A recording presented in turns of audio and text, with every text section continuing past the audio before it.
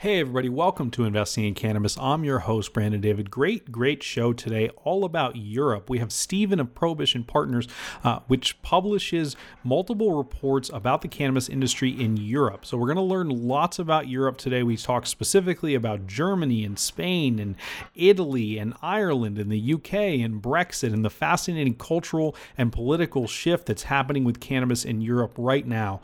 You're going to learn a ton. I learned a ton. Tune in, listen up, get acquainted.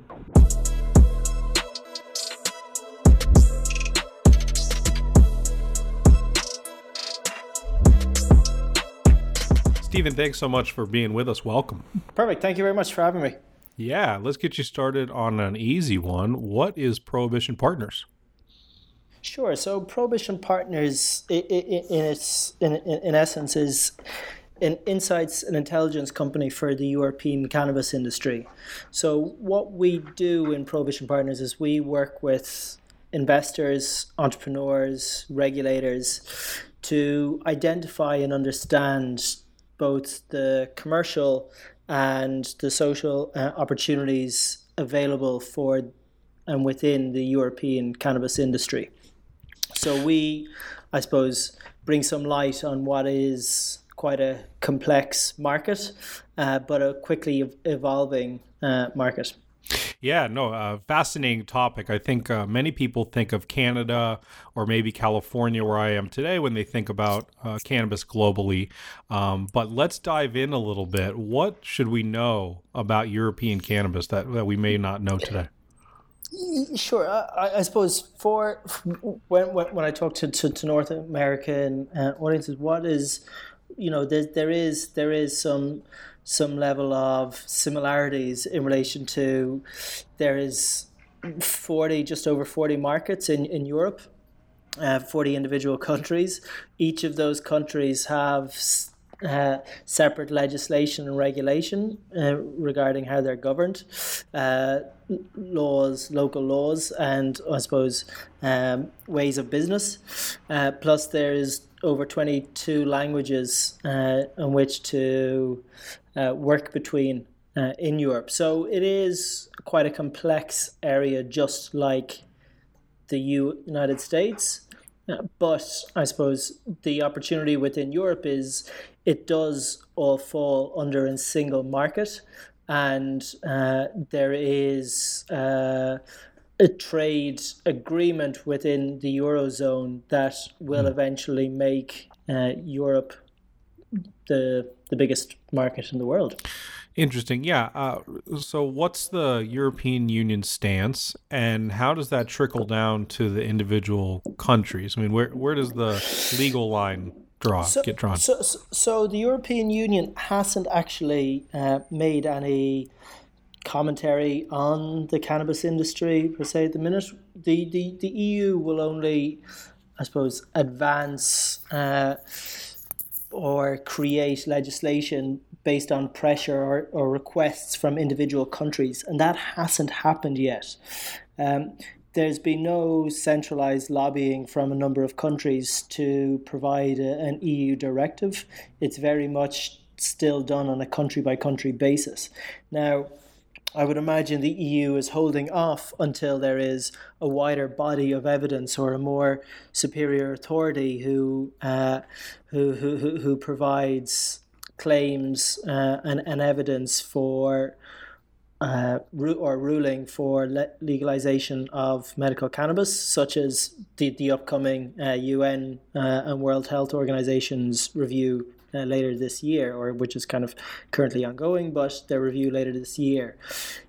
There may be a comment after that from the European Health Authority and the European Medicines Regulation Authority, but at the minute, they've been quite silent on the matter, despite a number of European politicians, so MEPs from countries speaking out. The European Union has yet to, I suppose, have significant input or be vocal about it, just because, I suppose, there hasn't been a directive yet from the individual member states. Got it. Yeah, very interesting.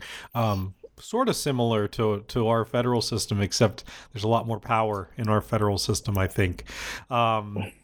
So just off the top of my head, I know about Germany, Spain, Italy. I think there's 12 that have some cannabis legalization, 12 European countries. Maybe if we could just go through some of them briefly, and you give me just sort of like the couple lines that we need to know there. Sure. There's we say there's 12 markets in Europe that are legal for medical cannabis, but the state of legality in those countries vary greatly. Yep. So in a market, say in Ireland, where technically it's legal, there's been around 5 prescriptions made in the past year and a half. Got it. And all of those prescriptions has been signed off directly by the Minister for Health. I see. So it's not really a market of such. Now the door has been opened, and there's been a lot of discussion in that market. But where the markets where there's actually a fully functioning cannabis industry, I would say probably goes maybe 5 to 6. So the biggest of which is Germany. So Germany, which went fully legal last year, currently has around 33,000 patients. And when you say fully legal, what does that mean? Fully medical legal. Fully medical, yeah. So Europe is a long way off recreational. Yeah. It's just wanted to clarify there. And then, sure. And so what does that mean as a German citizen? How much access do you have to medical marijuana?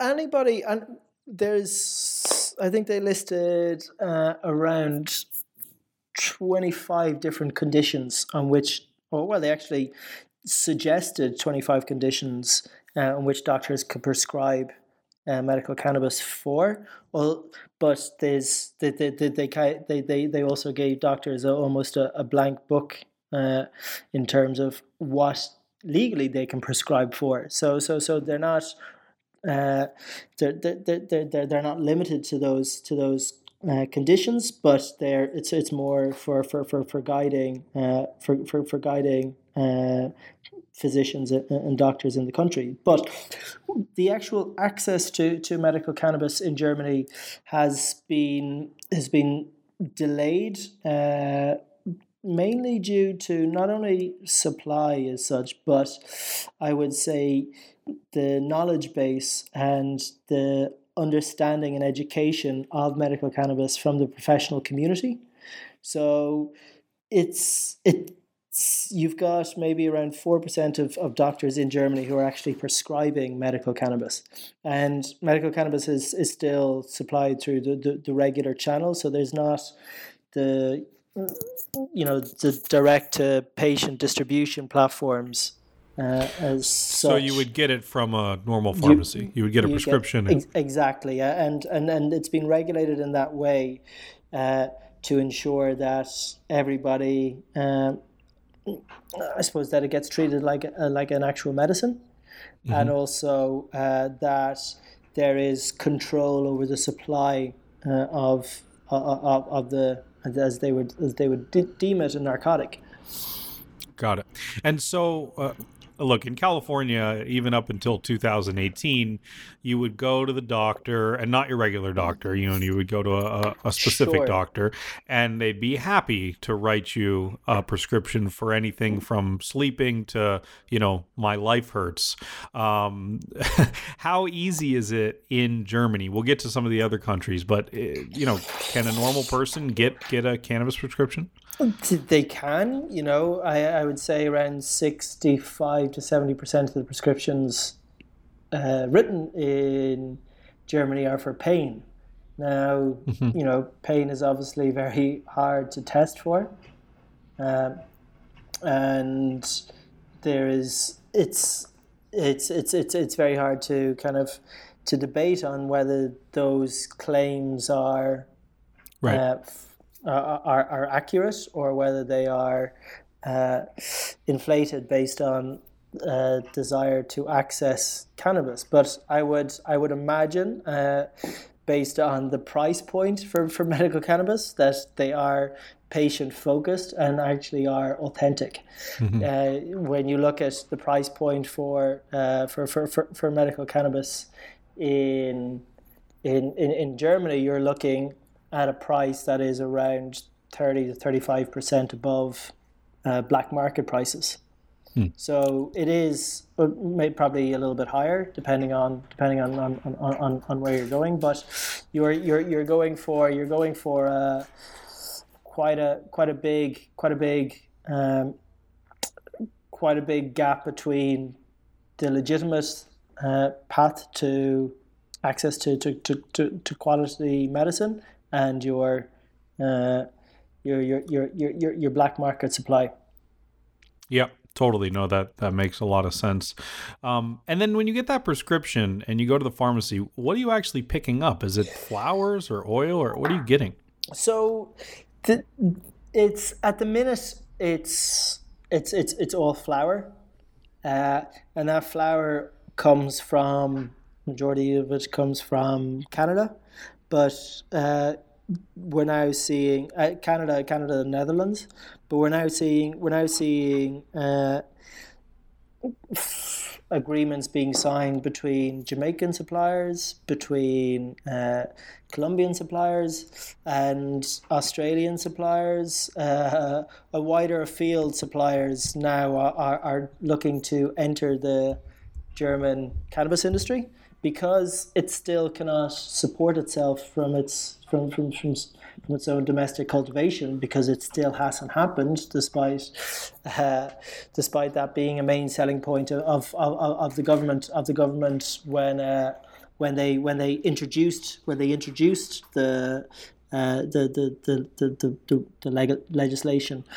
You still have flour being the main product on the market. There are 2 oils which I'm aware of that are oils are legal, but for some reason they haven't been. There's only one that's EU GMP approved, and that is currently being rolled out in Germany. But there is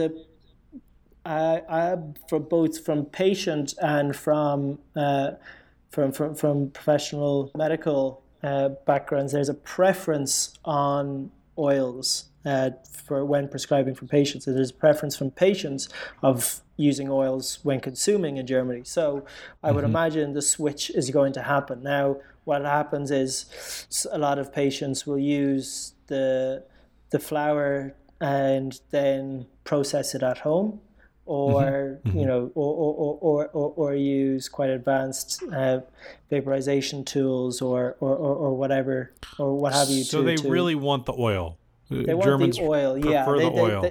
They do, and they see it as a healthier alternative. I think anything seen as smoking has significant negative health connotations. So sure. Yeah. there's a real focus to move away from that, both from a patient perspective, and certainly if you're a doctor prescribing it. Very few doctors are going to prescribe something that resembles or that requires you to smoke. Sure, they're not prescribing joints. They're not prescribing joints. Yeah. Exactly. Yeah. Now, what is happening in Germany is a whole array of products are going to be included. So, oils, gels, capsules, ointments, and the wide range of products that are available in North America. Sure. They will become recognized in Europe, but so far it's oil and flour that are up to European regulation, which is much higher than anywhere else in the world, and it is it's they're the only products available on the market. Interesting. Yeah. You mentioned that most of that cannabis is being imported from Canada. And it is cool to see sort of international trade develop in the cannabis industry. But it brings up an interesting question. I mean, do these individual countries need to produce their own cannabis? Yeah, it does bring, we if we take a short term view of it, the answer is probably yes, because supply is so limited when you look at such an increase in demand as legalization grows country by country. However, long term, the product becomes a commodity, and you have low cost producing. It's quite costly to produce, or it can be, and what the current market cost is, you can get or purchase wholesale a gram for $1, under $1. That's going to be when big markets like Colombia or Africa, Eastern European markets come on stream with high volume production capabilities. That price is really, really, really going to sink. So I don't think there's a requirement for each country to cultivate and to produce. However, governments may want to, one, control supply and quality, see it as an opportunity to create a smart economy and smart jobs. Yeah, certainly there's tax revenue to be had there. And see that it could potentially bolster regions or areas of a country that may have suffered neglect or have been in decline for a while. So, it can be used to re-energize a city or a town that could benefit from such a growing and in demand industry. Yeah, but I want to talk. I don't think that it's required for every country. From a economies of scale and competing, a high cost country like Denmark competing with Colombia on cost, it's not. I don't know how that's going to play out. It'll be very interesting, and we can talk a little bit more about that, of what's happening in that market. But unless whole trade wars break out, I don't really see medicine being used as a tool, as a leverage tool for trade negotiations.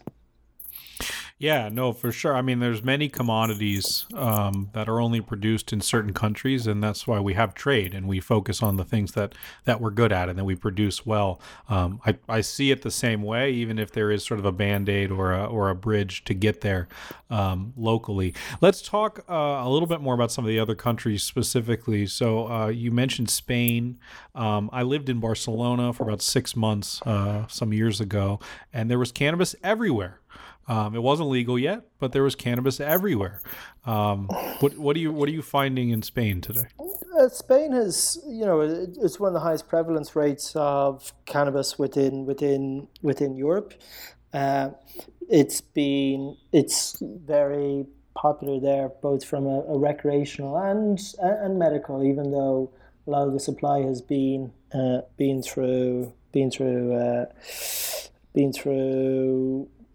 black market producers. But what you have in Spain is you have quite a fractured state in relation, insofar as there's a number of regions which see themselves as quite independent regions. So that would be everything from Catalonia, which is, of course, you lived there. So Catalonia is interesting in that it sees itself quite different to Spain and has its own courts and laws, even though federally they're overruled by Spain. But they think they're their own country. They think exactly. Yeah. So what you would have seen there, and what happens is they allow domestic, just like Amsterdam, they allow. They allow the sale of recreational cannabis within private members clubs. However, they don't allow the licensing of they don't allow medical cannabis within pharmacies. So it's a really odd setup, and I wouldn't really take the Barcelona model as to how it's going to be rolled out in Spain. In Spain, it's been led by some of the big pharmaceutical companies, drug companies, who have been specializing in the pharmaceutical space for a number of years and have now the government backing for cultivation and research and development. And what they will do is, I think Spain will follow, will probably have two different models. One, it'll follow the German model insofar as medical cannabis first, and then it will start looking at giving the region some autonomy, just like the US, for local legislation regarding recreational licensing. So you've got a really interesting country in Spain, but it is still it's one of, I suppose, the more interesting and fast-moving markets in Europe. But within Spain, Spain, it's kind of grey. It's very grey at the minute. There is a new government in place, or a new leader of government as of last Friday, who is pro-cannabis. So that could make a big impact on how Spain develops over the next 3 to 6 months. But the government of Madrid also has a lot of pressure from regions who want to legislate and regulate their domestic cannabis industry because they see it as a great opportunity for tax, to reduce crime, to improve major social issues, and are keen to move on based on what they've seen in other legal markets around the world. So Spain is moving, as is its next door neighbor Portugal, who are looking for both kind of an economic boost based on years of a declining economy. And they are looking at cannabis as potentially their next major industry in which they can champion both in Europe and globally. And what's interesting is of both Spain and Portugal is the relationship they have with South America and Latin America, and both the close political and business ties makes those two markets particularly interesting as a gateway into Europe. So I see. I think the value of the shared cultural similarities cannot be underestimated and should be kind of considered for market strategy or market entry strategy into when entering Europe or when trying to build an international portfolio. So you see those as as a hub, if you will, for distribution. Yes, also based on climate, potential cultivation, based on the size, combined, it's a very big and lucrative market in its own right. I would say Spain and Portugal are very interesting, but there's other big markets in Europe as well. There's France, which is actually Europe's biggest cannabis consumer, but it's currently illegal. Now there is movement, and President Macron did say or signal that he did want to legalize medical cannabis, and there's been a number of French politicians who've been making noise over the last few weeks and months. So things are happening there. In another market such as Italy, where there's also been a new government, it's all happening in Europe. Italy is kind of not this. I think it's the second. It was the second market in Europe to legalize medical cannabis. So what you have is you have a very unique and Italian solution to medical cannabis. So because they were the second to do it and didn't have much evidence or guidelines on which they could go on. They kind of outsourced their operations to the medical institution within the military. So the military division within the army was responsible for implementing the medical cannabis industry within Europe and working with the health authorities. I suppose because a lot of politicians, their understanding of cannabis is going to be skewed and flawed, and a lot of it Nixonian. You have this approach being considered by other nations, but in Italy, how it's done is the army is responsible for cultivating and supplying the national and domestic market. Now, that is insane. If we just stop for a second, as Americans, the idea that the military is in charge of growing the cannabis is it's quite shocking.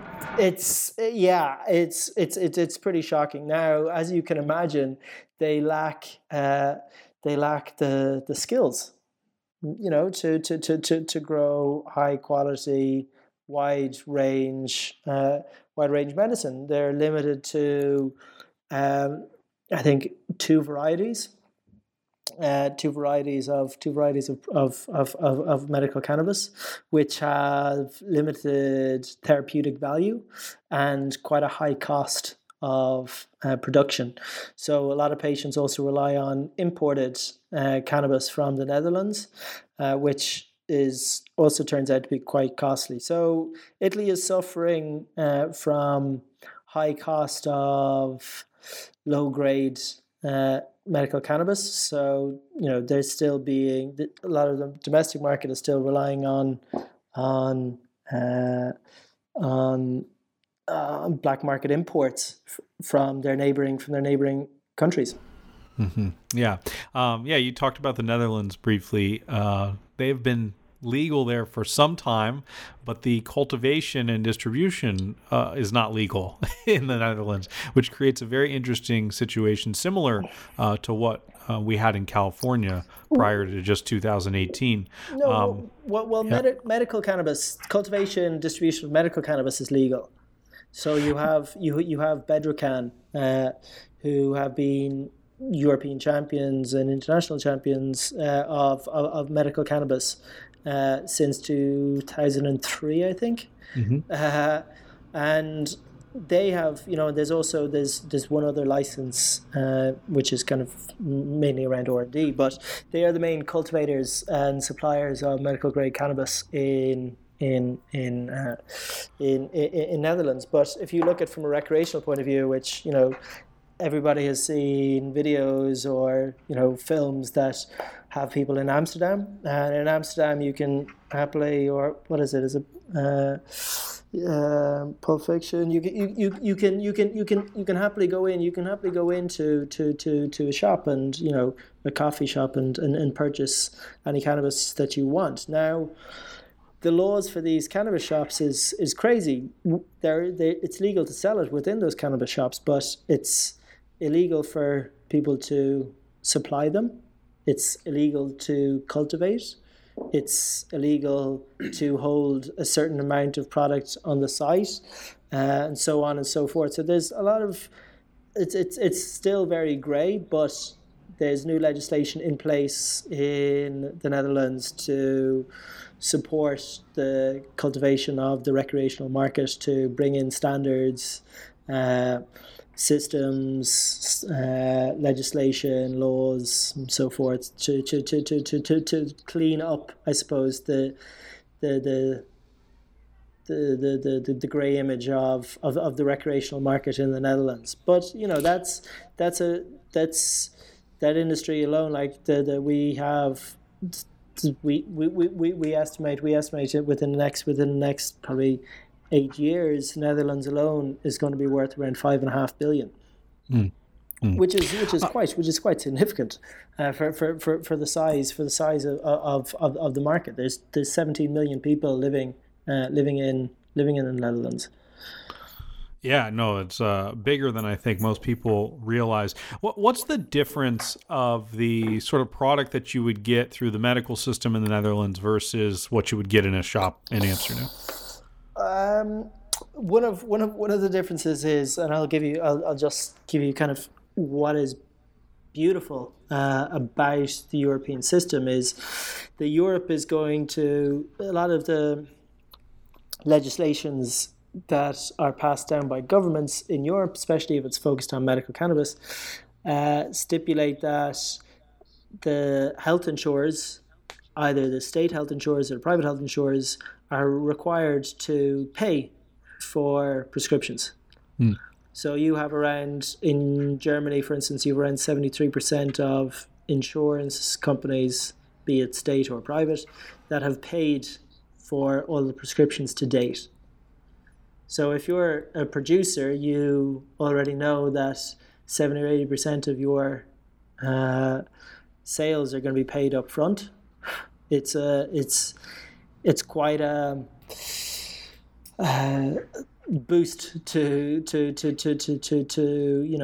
know how your market is going to grow, and to properly forecast and predict sales and income. Got it. Interesting. Couple others that I want to talk about. You're currently in the UK. Where does the UK stand on cannabis? It's a conservative government. It's a conservative country. The UK is complicated. You have you've got around 49% of the public are very vocal and support medical cannabis reform. You have 75%, and this is the crazy thing, you have 75% of the population who say doctors should be able to prescribe for it. So you've actually quite high majority of people in favor of patients getting access to medical cannabis. Yep. However, where the government has hidden behind is, just like Europe and other markets, is there is no, they cite lack of evidence, just as they would do for other drugs or new drugs. So they are hiding behind the World Health Organization's review of medical cannabis. But in Europe and in the UK, CBD is totally legal. Now, the percentage of that CBD and what percentage TPC changes is quite different. But you have CBD, quite a big CBD market in the UK, which is growing as it applies itself to health, beauty, well-being, food and drink, and other industries. So the CBD industry within Europe is quickly growing, while be it the wider THC, I suppose, plus medical cannabis market is following in its footsteps. Got it. And how does Brexit impact all of that? Who knows? It's something which we kind of haven't we haven't really tackled too much, because there's too many variables. still in place, especially when looking at the we don't know how it'll impact the trade agreement with Europe. We don't know how it'll impact the validity of the currency. We don't know how it'll impact simple things like movement of trade or movement of talent. And so if we want to create a domestic industry, we'll have to import talent from all over the world, and we usually heavily rely on Europe for that talent. We don't know how that's going to affect. We don't know how that's going to affect with Brexit. So we haven't really done too much on it, because you can go down a rabbit hole and get incredibly depressed about how the British have shot themselves in both feet with this vote. Yep. Yeah, cannabis isn't at the top of the priority list for Brexit. No. Okay, then finally, Ireland, your home country. What do you know about Ireland and cannabis? I know probably more than I can say, which is pretty much about every country as well. So I'm trying to give you top line, but somewhat informative. Ireland is fascinating because Ireland has one of the richest and most advanced pharmaceutical industries in the world. So it's home to a lot of European headquarters of the likes of Pfizer, Beckett's, and others who are GSK are also there, who are active and present in Europe. So there's a huge wealth pool of health talent and IP in Europe. Plus, Ireland also has quite a, European leading agricultural base as well, and so they've a very interesting foundation for being involved within this space, and because I would say Ireland is, especially after the recent there was a vote there, a referendum two weeks ago on not this it's related, but on abortion, which was voted in favor, I think 69 or 70% majority. So Ireland is quite a progressive country.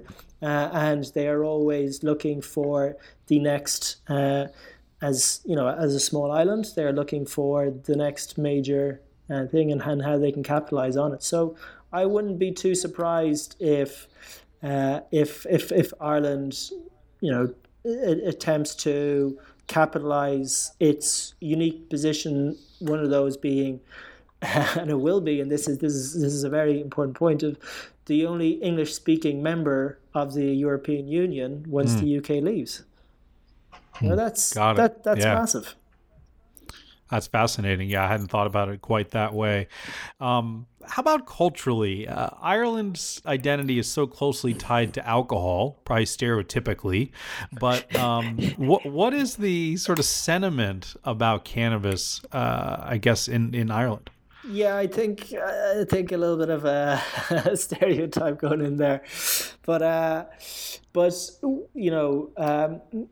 what you have majority in favor. So I think in Ireland, you've got 69% in favor of legalizing it for medical cannabis. Mm-hmm. There's been stories all over, both in Ireland, in the UK, and Europe of highlighting what happens when patients are denied access to quality medicine. And a lot of these patients in a lot of these scenarios are children. So you have children with severe epilepsy who either have to emigrate to legal markets so they can get professional treatment for their children, or they have to rely on breaking the law and becoming criminals. And this obviously garners quite significant public sympathy. and support. And why wouldn't it? And why shouldn't it? So Yep. yeah, you do have, the Ireland and the UK and other European markets are going to be medical first. Uh, it's important to separate out the argument and who you're trying to and what you're trying to do by legalizing cannabis. Yep, that makes sense. Okay, shifting gears a little bit. In addition to publishing these awesome reports, I understand you're also raising some money to do some of your own investing. Can you tell us a little bit about that? Sure. So I'm a partner in a group called European Cannabis Holdings. And what we are is we're an investment group focused on European opportunities. So it'll be kind of based on, we've got 4 key pillars for our group. We're a private vehicle based in London, but we have 4 vehicles which are focused on brand, digital platforms, retail, research and development, and then other ancillary services. So we're more looking at the wider industry at large, and looking both at short-term opportunities, so while the market is unfolding, and also the longer term of how are we positioning ourselves for the 3 to 5 year opportunities at play. So we are not so much about touching the plant and getting involved in the production of the product, but more dealing with the patient distribution and kind of experiential side of the industry. So what we have is we have quite a close tight knit of investors who we've been working with for a while. So we've just about to close our initial raise, and that capital we'll be looking to deploy over the next probably 18 months.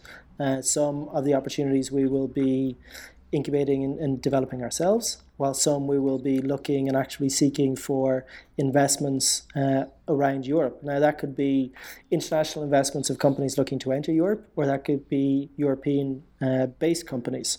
So as long as our expertise and our skills are very much European focused, and that's where we can offer the most value. So it's in our interests to support a European venture, and it's kind of one of the reasons why we're doing it is the industry needs both the capital support and also the knowledge support of launching a business within this industry. So be it regulatory affairs, market intelligence, business strategy,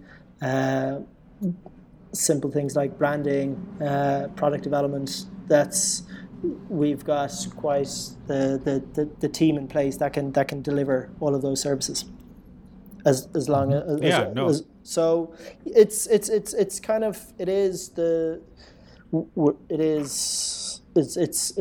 an ambitious group, but we've seen it when it works. It can be extremely successful. I can probably name you 5 core institutions in North America that are doing it extremely well, and we would look to not just replicate but improve on that within the European market. Yeah, sounds like you're well positioned to do that. And then you just had this Cannabis Europa conference just last month or a couple of weeks ago. How did that turn out? Great. So we co-founded, having been to 1 or 2 events in Europe. We decided that I suppose the standard wasn't what we expected, and the topic and focus of the conferences weren't based on European issues. They were, I suppose, international issues that were just discussed in a European environment. So we thought we could, we could do much better, and we co-partnered with a company, London Group called Hanway Associates, to create Cannabis Europa. So what we wanted, the vision for Cannabis Europa, we wanted to create was develop Europe's premier medical cannabis conference, where we could bring together leaders and decision makers on health policy, science and business, both within Europe and international, to discuss the key issues that were affecting the European cannabis industry. So that could be everything from patient access to lack of investment, to legislation changes, or lack of regulation or pressure on regulators. And what we did is we held it in the world famous Barbican in London on the 22nd of May, and we completely kind of didn't expect the response we would get. We had around 60 speakers from over 30 countries and around 450 attendees at the conference. When I say it was a very kind of content and business and network focused event where we were overly impressed by not only the feedback from all of the attendees there, but also a lot of the media coverage, and the media coverage that we got from it that was European wide and pushed forward the European agenda, which was great. We were also kind of inspired to I suppose to really continue to promote Europe and grow the European network. Yeah, sounds like a great event. I'm sorry that I missed that one. Just kind of switching gears here. Last line of questioning: what's your own personal relationship with cannabis like? I suppose why I got into it. I'd always been fascinated by it because of the how it can be applied and the facets that it touches. So its social implications, its legal implications, its business aspect of it. The fact that this was probably is the most desirable consumer brand in the world, or consumer product in the world, that was federally or internationally illegal. The fact that I was fascinated from it. Not this. I had direct relationships who were using it, but I was aware of and knew of multiple patients who had been using it and using it for a number of years for all types of ailments. And when you see patients being turned into criminals, it does motivate you, I suppose, in a different manner. So I was always fascinated by how this industry would advance, and also I suppose I see it as possibly the biggest, be it industrial, business, health revolution of our time. So it was just all too fascinating not to fully immerse ourselves in. Yeah, agreed. That's largely how I feel about it. I just had to be involved.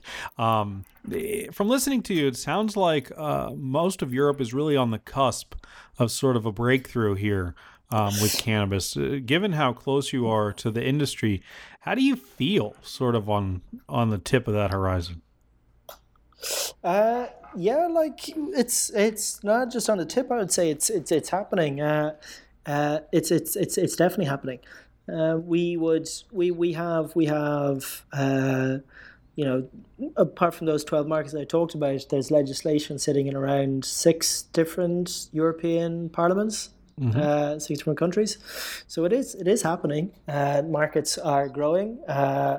You have patient numbers are increasing. The next 2 years there's going to be an explosion across Europe as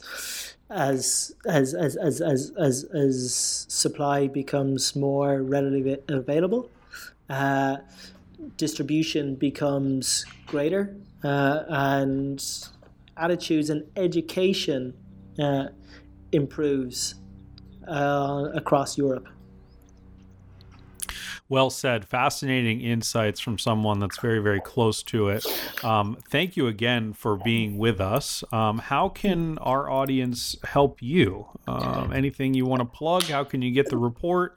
The website? It's your chance to talk about. Sure. Well, I suppose we started Prohibition Partners to help educate the wider community on what was happening in Europe, and to do that, we provides which doesn't make much business sense, but we provide the majority of our insights and intelligence for free, and we do that by creating reports. So we have the European Cannabis Report, which is available for free on our website, prohibitionpartners.com. We have the European GMP report, which is, I suppose, outlines why the European standards for cannabis are unique and why they'll set the global standards.